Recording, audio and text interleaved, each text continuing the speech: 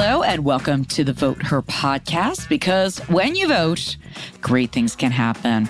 I'm Mara Davis, media personality, talent booker, dog lover, and political enthusiast. And I am State Representative Terry Anulowicz, and I am not going to see Taylor Swift this weekend.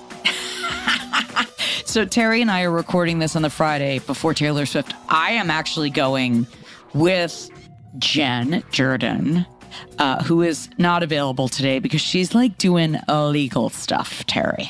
She's got a law talking work to do. She's very fancy. I have actually been joking with her that I want to go back to law school, or I want to go to law school, because there have been so many cool things in like all the Trump stuff, the Dominion stuff, now Disney and Ron DeSantis. I mean, I'm like, lawyers are cool. They are. They're kind of like these stealth heroes.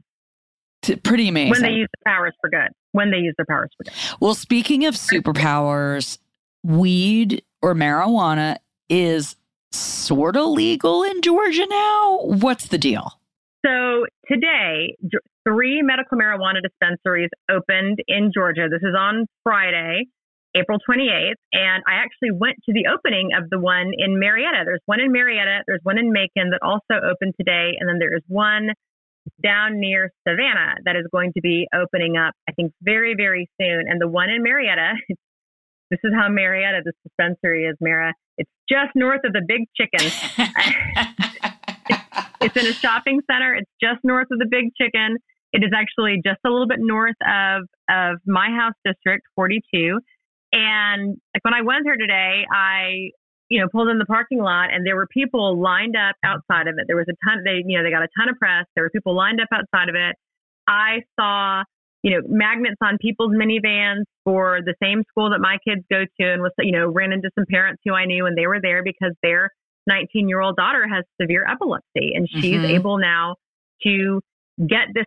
They can actually walk in to a legally operating, regulated dispensary and get the cannabis oil for their daughter that she needs to not have these debilitating seizures. And, in the past, they had to do these really sketchy, sus sort of drug pickups. Like somebody would leave the oil in a parking lot and then they would go pick it up. And it was just, the oil has been legal in Georgia for a while, but dispensing it has not been. And so this is a huge thing for families and individuals who really do benefit from this medical cannabis. Now, to be clear, this is not somewhere where you're going to go if you want some gummies. This is not somewhere where you're going to go if you want any kind of an edible.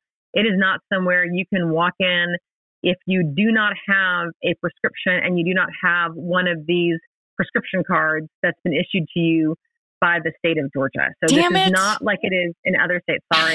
Sorry. Okay, but let me ask about that, because, and I think what Terry's talking about is like, if you have been to certain states, like for example, in Washington or in Oregon or in Los Angeles, I mean, Colorado, you can pretty much go to these stores and you can buy these pre-rolled joints. You can buy gummies.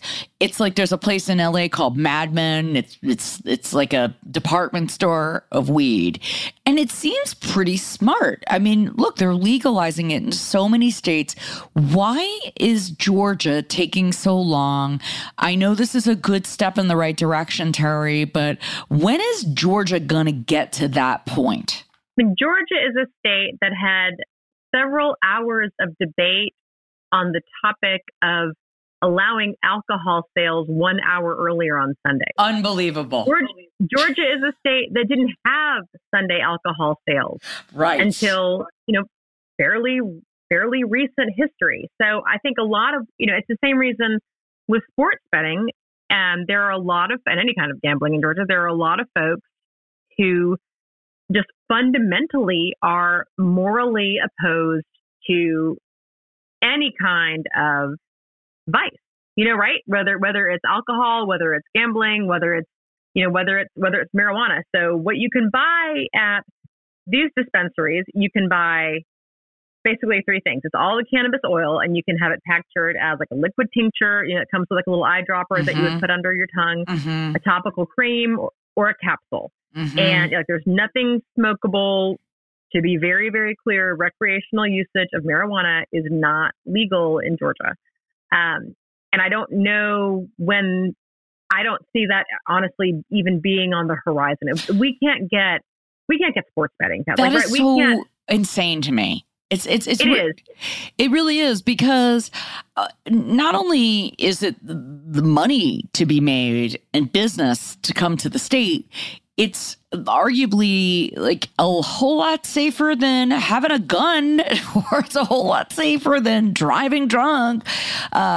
You're absolutely right. And that's a great point that you brought up with the Sunday blue laws. I mean, that was just insane. I remember when you couldn't buy alcohol on Sunday. Like, what does that mean? Like, what? That didn't stop anybody from getting drunk. Well, like, what? Well, no, what I would say to people who are like, well, this, if people can buy alcohol on Sundays, alcoholism will skyrocket. And my response to that was, wow, you are really blessed to have never known any actual alcoholic. Right. If you are dealing with an addiction, which is what alcoholism is, no day of the week or hour in the day will prevent you from abusing alcohol. And that's the thing. And so one of the things that I think a lot of folks hope, and that includes the Republicans who support medical cannabis and who support ultimately recreational legalization, because there are Republicans who support that. And to be clear, there are Democrats who don't support that. Wow. But this is, this wouldn't have passed in any way if there weren't both Republicans and Democrats who supported it. Actually, Alan Peake, who was a former Republican state representative from the Macon area, he was really the person who spearheaded all of this policy in Georgia. And one of the goals and one of the hopes is that these dispensaries will open, they will operate, and people will realize that the sky is not going to fall in on us. That the world will continue to spin, Georgia will continue to function. But meanwhile, you're going to have, children with seizure disorders. You're going to have, people with cancer patients. You're going to have people suffering, with Crohn's disease or ALS. They're going to be able to get a treatment that their doctors want them to have and that they know will help them they haven't been able to get before. So I think this is definitely, at the Capitol, we talk a lot about taking bites out of the apple. And this is definitely an example of taking a little bite out of the apple with I don't even know if for a lot of people who support this, I don't think their goal is ultimately recreational legalization. But I do think that if you support recreational legalization, this is a good step in the right direction, because I think, too, it's going to help policymakers understand that, yes, this is something that the state can regulate. Because, again, I don't want my kid or anyone I care about to go to some sketchy hemp store to buy what they think might be Delta 8, to buy what they think might be some kind of edible, for something that's totally unregulated, for something that has, you don't know how these people are vetting their product. And, you don't know how much of it is like snake oil. It's just a grift, right? So I think that if we know people are going to be consuming these products, just like with sports betting, right? Like, we might as well get in on the regulation game. Well, that's what I think too. I mean, look, especially with all the vaping and all that stuff, which is legal and kids are getting it every which way.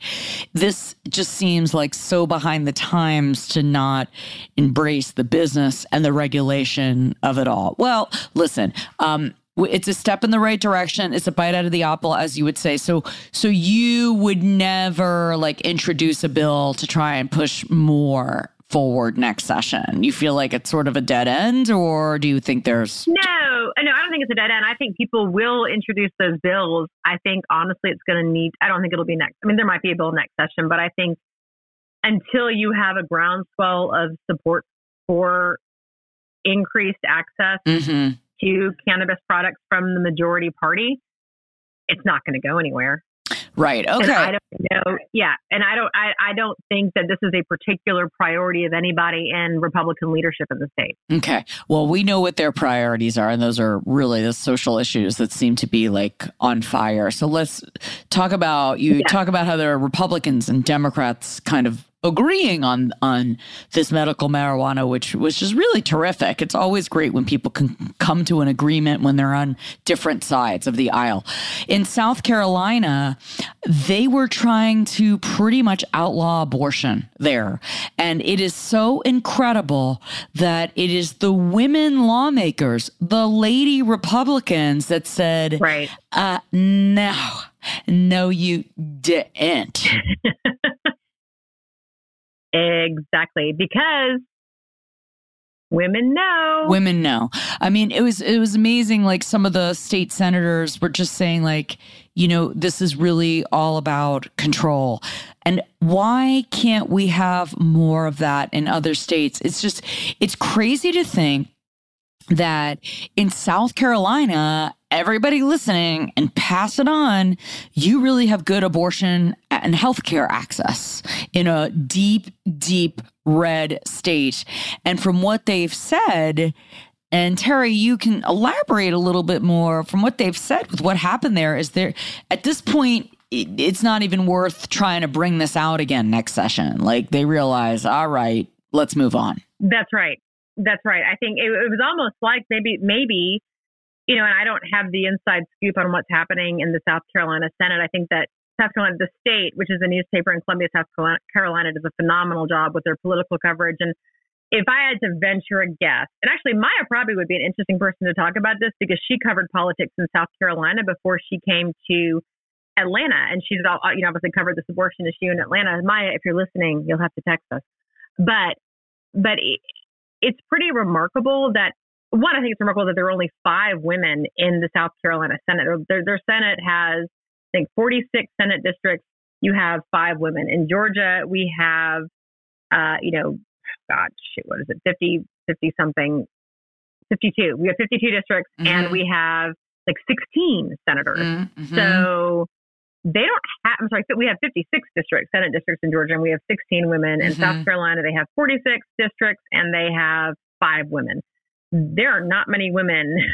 The women in South Carolina do not have much of a voice in their General Assembly. And so it's pretty remarkable that these 3 Republican women joined with the 2 Democratic women to filibuster this. Because, again, women know that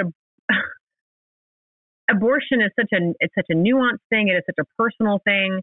And you couple what happened in South Carolina with the testimony that we had up in Washington, D.C. We had on the Hill this week from Amanda Zarowski, who's a woman from Austin who almost died because she was having a late miscarriage. She went septic. Fetus still had a heartbeat. And she not only did she almost die, she's probably going to have infertility issues now. Yeah. I mean, that was a powerful testimony. Oh, yeah. She gave basically saying, I want to look at you, Senator, the 2 senators from Texas, basically saying, you know, it's Ted Cruz and who's the other senator from Texas? Cornyn. And she basically said, I blame this on the both of you. And it is remarkable to see in South Carolina. It actually gave me a little bit of hope, Terry, for once. Like, can't we have these Republican women just like, because what we're finding is as we're, getting to 2024, and I love reading these headlines that abortion right now is a problem for Republicans because Nikki Haley going out there and trying to give a speech on this. And she's just basically like, she's literally speaking about it and saying nothing. Yeah, that's right. Well, and Nancy Mace, she's another Republican woman from South Carolina. She's in Congress. And she said this week, she's like, if you keep going down this road of abortion bans, you're going to lose huge, was what she said. And that was on ABC this week. She's like, Meanwhile, I really want to like Nancy Mace. I really do, because she says a lot of great stuff like that. And then she says about gun control. She's like, this is we gotta stop burying our heads in the sand. And then she says like kookaloo stuff. I mean, it's just like, gosh, can't we just have all normal? It's so weird how Republicans, it's like when they're a little bit normal, then they feel they have to go into the crazy lane. Right. right. It's like, what, like, who's the real Nancy Mace? Is it the person who is saying we need to do common sense gun laws versus saying, we need to not go down this road of abortion bans? Or is it the woman who's saying, well, we've got to protect girls from competing against trans girls in sports? Like, and maybe she contains multitudes, and that is just maybe she's all of those things. But if so, that's a little scary. Yeah, it is. I mean, so it's really, I mean, the anti-trans stuff, and you've led me right there, which is just mind-blowing. I am convinced that these people who are doing these extreme laws have never met a trans person in their entire life, and especially in rural states like Montana. And that is a wild story of the representative there who has been expelled from speaking. Well, what are these Republicans in Montana so afraid of? Why are they saying that this legislator, their colleague, who they have expelled from being able to be on the House floor, apparently, so she's trying to continue representing her constituents by working from a bench outside of the chamber, and they're saying she's trying to incite a riot. Like, no, she's just trying to do her job, which is to represent her constituents. And are her constituents, and I believe she's from Missoula, are they probably a little more liberal than some of the more rural guys' constituents? Yes, but they're still they still are Montanans. They still live in that state. They're still voters in that state. They still have a voice, and they use their voice and their vote to elect their representative. And I honestly think all of these folks are doing it. They're showing their cowardice. They're showing that they are afraid of views that are different from their own. They're showing that they're afraid of people who are different from them. And it's just more of this hypocrisy. Oh, well, we believe in freedom. We believe in individual rights. We believe in parental rights. But they don't. If any individual or any parent wants to do something that's not what they would do with their family. And it's just they're afraid, and they're acting out of fear. And I cannot imagine walking around that scared all the time. Yeah. So it's Representative Zephyr, and she has been absolutely incredible. I mean, it kind of reminds me of the Tennessee Three in a weird way, because look, she's just a representative, as you said, from Missoula, which is like a super liberal, super like LGBTQ community because it's a college town. And like you said, representing her constituents. And then actually the governor of Montana, son, identifies as non-binary gay man, and went to his father and said, listen, these laws are hurting my community. And I thought that was really brave for him to go to his father, and his father is still not, they're still doubling down on this. I don't know. Is this a winning or a losing issue for them? I mean, are the true moms looking at this and thinking like, it's kind of out of control? It is out of control. And I do think they are very dismissive. What's frustrating is how dismissive they are of people's lived experiences. Like the governor being dismissive of his own child's lived experience. The members of the Georgia Senate who are so dismissive of Senator Sally Harrell's lived experience with her trans child. It's astonishing to see people disregard their colleagues so blatantly. But I think that we're going to start, I think that more people who are viewed as, maybe reasonable or who might even be viewed as unlikely allies are going to start saying, look, enough is enough. Why are we spending so much time on this? And the story that I was thinking about this week was Dwayne Wade, the retired NBA basketball player in Florida. And he was like, yeah, my family left Florida because of these laws, because he has a child who is trans. And I think you have more and more people speaking up and saying, yeah, we're not going to do this. We won't live in Florida. We won't, if you have a don't say gay, we're not going to make our lives and raise our families in these states where we know that our members of our family not just aren't valued or treated with respect, but aren't safe. And where, and where there is policy that is made with disregard for the mental health and wellness of their families. So I think we might start seeing more of this, especially as more of these state legislatures pass bills banning gender affirming care for minors, but also there are states talking about banning gender affirming care for adults.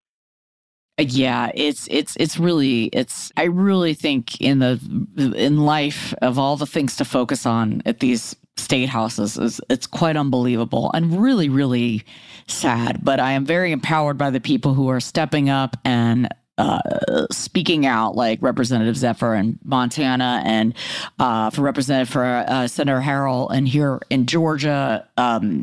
That's really important that people keep their voices loud. Going into 2024, I mean, these are some of the big issues. And I find this really interesting as far as taking away rights. It seems like in all the polls, people want common sense gun legislation, even Republicans. And people do not like the book bans. And that's how I want to lean into Joe Biden announcing that he's running for president again. And from stuff that I'm reading is they're really going to be leaning into those issues very, very hard. I think that's a smart move. I think that's a very smart move for them, because that is where I think the people who might, it's like I talked to a guy last week and he's like, I voted for the first time I voted for a Republican, and I voted for Brian Kemp because, my business is doing well and the economy in Georgia is so great. And I said, well, do you think he's a moderate? He's like, he seems very moderate. I said, okay, tell me what's moderate about a 6-week abortion ban. Tell me what's moderate about permitless carry. Tell me what's moderate about open care. Tell me what's moderate about any of the policies. Tell me what's moderate about his, the trans bill that passed this year that the governor made it a point to sign almost immediately after it passed. There's nothing moderate about Brian Kemp, and there's nothing moderate about Donald Trump, certainly, or any of the other Republicans. There's nothing moderate about Nikki Haley. And I think that's a smart approach for Biden to take. I think that'll be a smart approach for Ossoff to take when he's running again in 4 years. I think that it's going to be a very smart thing, because those are the kinds of things that doesn't matter how, if you say you're moderate about the economy, say, oh, you're supporting businesses. If you're meddling so intimately in the lives of people in your state and families of your state, if you are interfering in medical decisions that people are making for themselves or their children, if you are interfering with what, books can be taught in your child's class, there's nothing moderate about that. So what did he say? How did that conversation end? He was like, well, no, I see your point. But, again, the economy is just going great. And I was like, well, good for you, Mr. Man. I'm glad your business is thriving. And there's nothing moderate. Yeah, there's nothing moderate about it. And that's what I think is going to put the governor in a really, really interesting position. So it was announced that the GOP convention in Georgia, that he's skipping it, and Attorney General Chris Carr is skipping it, and other lawmakers are skipping it. But if Trump is the nominee, these guys are going to have to lean into Trumpism, whether they like it or not. I mean, that's going to get really interesting. It is.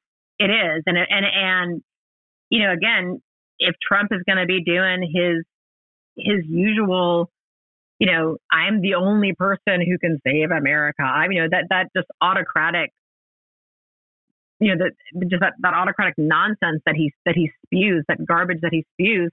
I mean, every single Republican running in the United States of America, whether they are running for, county commission seat, school board, or general assembly, or statewide office, they're all going to be in the shadow of whatever it is that Donald Trump says. And it's been so wild to see how they've started to turn on DeSantis. Yeah. They have.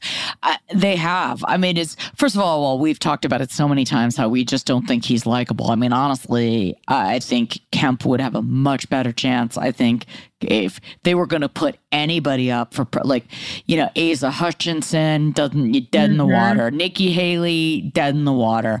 I do like Chris Sununu. I think he's really interesting. I could stomach him because I think he's a little bit more, he's just normal.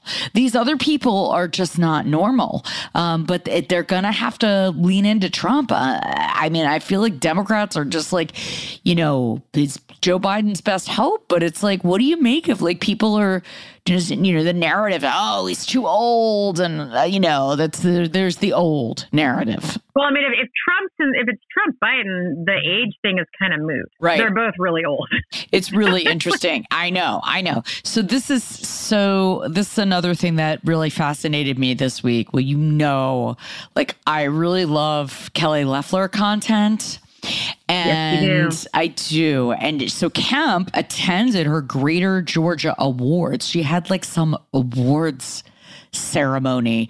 And, she had been kind of on the outs with Kemp because, she wasn't going to certify the election. And then she did. And then Kemp is out there saying, we've got to move away from Trumpism. So do you think that she's like thirsty for governor, right? I mean, my understanding is that if she's the vision boarding type, and I like to think that she is a vision boarding type, that she probably has a lot of stuff about being governor on her vision board. Well, the funny sidebar is that I finally saw her in person a couple of weeks ago. I was emceeing the High Museum wine auction, and I literally ran right into her and I panicked. Like I literally panicked. Like my heart was beating so fast. I couldn't believe it. And I immediately texted Jen and Terry and I'm like, oh my God, Kelly Loeffler's here. Kelly Loeffler's here. And of course I did if I wasn't working, I probably would have walked up to her and said hello, but I was like, I have to keep it classy and can't say anything. But wow. And the reaction of Jen and Terry was not what I was expecting at all. They're like, well, of course she is. And I was like, damn it. Yeah. But the wine auction is like a big philanthropic event for high-level philanthropists in Atlanta. Which is why they had you. I know. You're the best. I found her attractive and she was very tall. I mean, her views are garbage. I disagree with there's not like one thing I could see eye to eye with her. I mean, but at the same time, she threw herself in her own award ceremony. I mean, that's a good vision board, Terry. I mean, if you've got the means, which she does,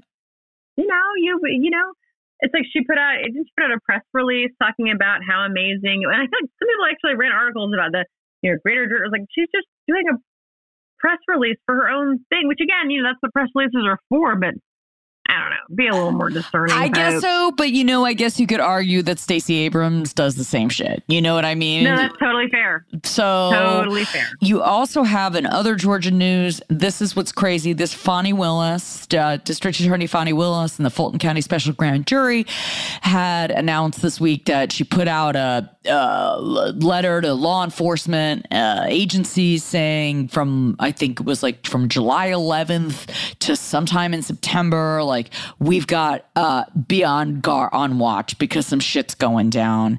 And people have been kind of critical about her. I know this is a good question, legal question for Jen, but people are saying what took her so long?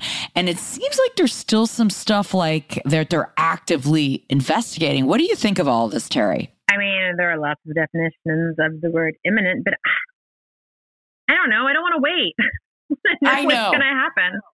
Totally. I don't want to wait. Totally. I don't think that she and her team would be taking the safety of people in Atlanta, the safety of people in Georgia, the safety, she's got the folks on her team, they wear bulletproof vests.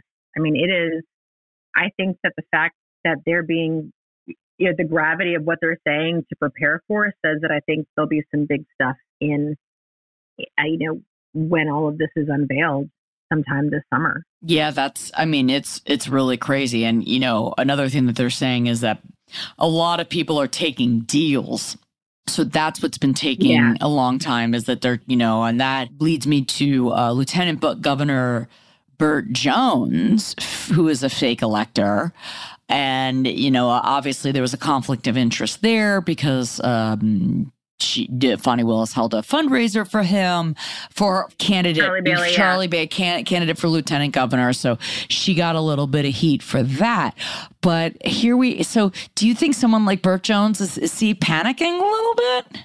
I mean, if I were him, I'd be sweating. I mean, some of the other fake electors who, have known over the years when I've, seen them recently, you can tell that they're sweating. When I say seen, like cross paths, not like had conversations or anything about this, but you can tell that they're sweating. And the stories that came out late last week about how basically, they're all ratting on each other.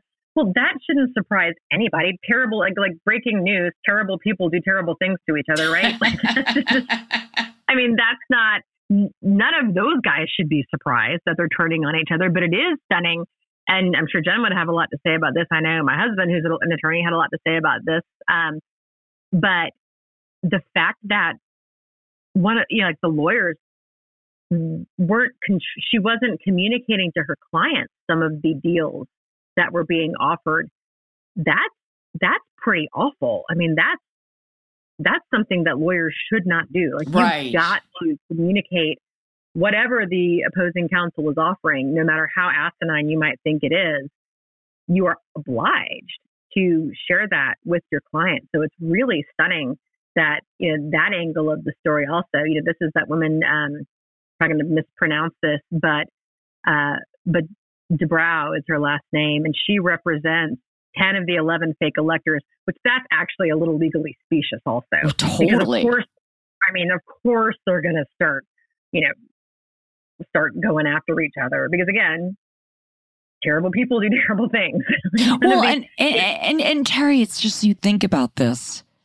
All of this goes back to one man. Everything from the Dominion case to all, the whole network of Fox News, all these people on January 6th who are spending time in jail or doing it is truly unbelievable. And it is unbelievable that, of course, these people are going to turn on each other and they're all going to have to endure this again because it's still the fan base. He's the most popular Republican in the party right now. Is just true, even with everything from the district attorney in New York, Alvin Bragg, to E. Jean Carroll, which is a fascinating case, to all of this here in Georgia. And it's just like nothing matters. It's unbelievable. But it's going to be wild. I mean, with Trump, that's a whole thing. But some of these other people in Georgia, that to me is the sexier part. Well, and there's like this tragic aspect of it that these folks were willing to sacrifice their freedom, potentially, for Donald Trump. And Donald Trump doesn't give a shit about any of them. I know. I mean, that's so sad. It's so sad. Yeah. It's really sad because a lot of, these aren't dumb people. I cannot imagine. It's just this fealty to Donald Trump. It's baffling and it's really tragic. And a lot of people in Georgia who, were, again, willing to sacrifice their freedom, apparently, for Donald Trump. And Donald Trump probably doesn't even know most of their names. Oh, does not know their names. That's it. Well, so we're going to have to wait and see what happens with that. I mean, it's absolutely crazy that this is their guy.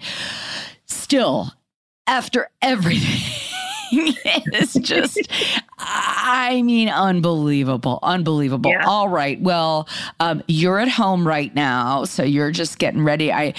Terry had all her errands today. She had to go to shopping and the butcher and everything. And so we'll all be together in a couple of weeks. But what are you raving about this week? Well, let's see. I have actually a couple of things. Okay. One is, I mentioned last week that I was going camping, and we went down to Providence Canyon State Park. If you have never been to Providence Canyon, it looks kind of like a little miniature Bryce Canyon in Utah. It's spectacular, except unlike the canyons out west, it doesn't exist because of a river. It exists because farmers in that part of Georgia in the 1830s really didn't know much about irrigation and good farming techniques, and the soil was really sandy. There's a lot of kaolin, and so as a result, we have beautiful, almost 200 years later, we have these gorgeous canyons, and it's a really neat place. And I want to give a shout out to Ranger Reba. She gave us a fabulous like a tour of the canyon. And then we went to Lake Eufaula, which is right up the road at Florence Marina State Park. We went on a boat ride. There are lots of alligators there. It was great. Georgia has an abundance of really amazing state parks. And if you are an outdoorsy type, and Mary, you're probably going to be singing that, is the Lemonhead song. I lied when I said I was the outdoors type. You know the one I'm talking about? I do, and that is dedicated to me. I love the outdoors when I'm walking through New York City. That is amazing. It's really good. Yeah, Central Park. That is yes. Yes. So, yes. Well, no, it's a really great hike. It's about 2.5 hours. If you stop for lunch, it's about 2.5 hours south of Atlanta. It's basically 25 miles west of Plains. It's a great place. The other thing that is amusing me tremendously this week is that the MyPillow guy, Mike Lindell. Oh, yes. Yeah, was like, oh, yeah, if somebody can prove that China didn't interfere with the election, I'll pay you $5 million. And so this software guy, like Robert Zeidman is his name. And he was a like, Trumper too, the guy. He was a Trumper, but he was like, I can prove this. Mike Lindell wouldn't pay him, and it went to arbitration. And the court ordered that Lindell had to pay the guys $5 million. And I think it's fantastic. Yeah, that's pretty amazing. Actually, Stead Herndon from the New York Times has a terrific podcast called The Run Up, which yes. I recommend that everybody get in your feed. And he has been doing incredible work. I've actually tried to get him on the podcast, and we will get him on. I have gone back and forth with him, and he agreed to do it.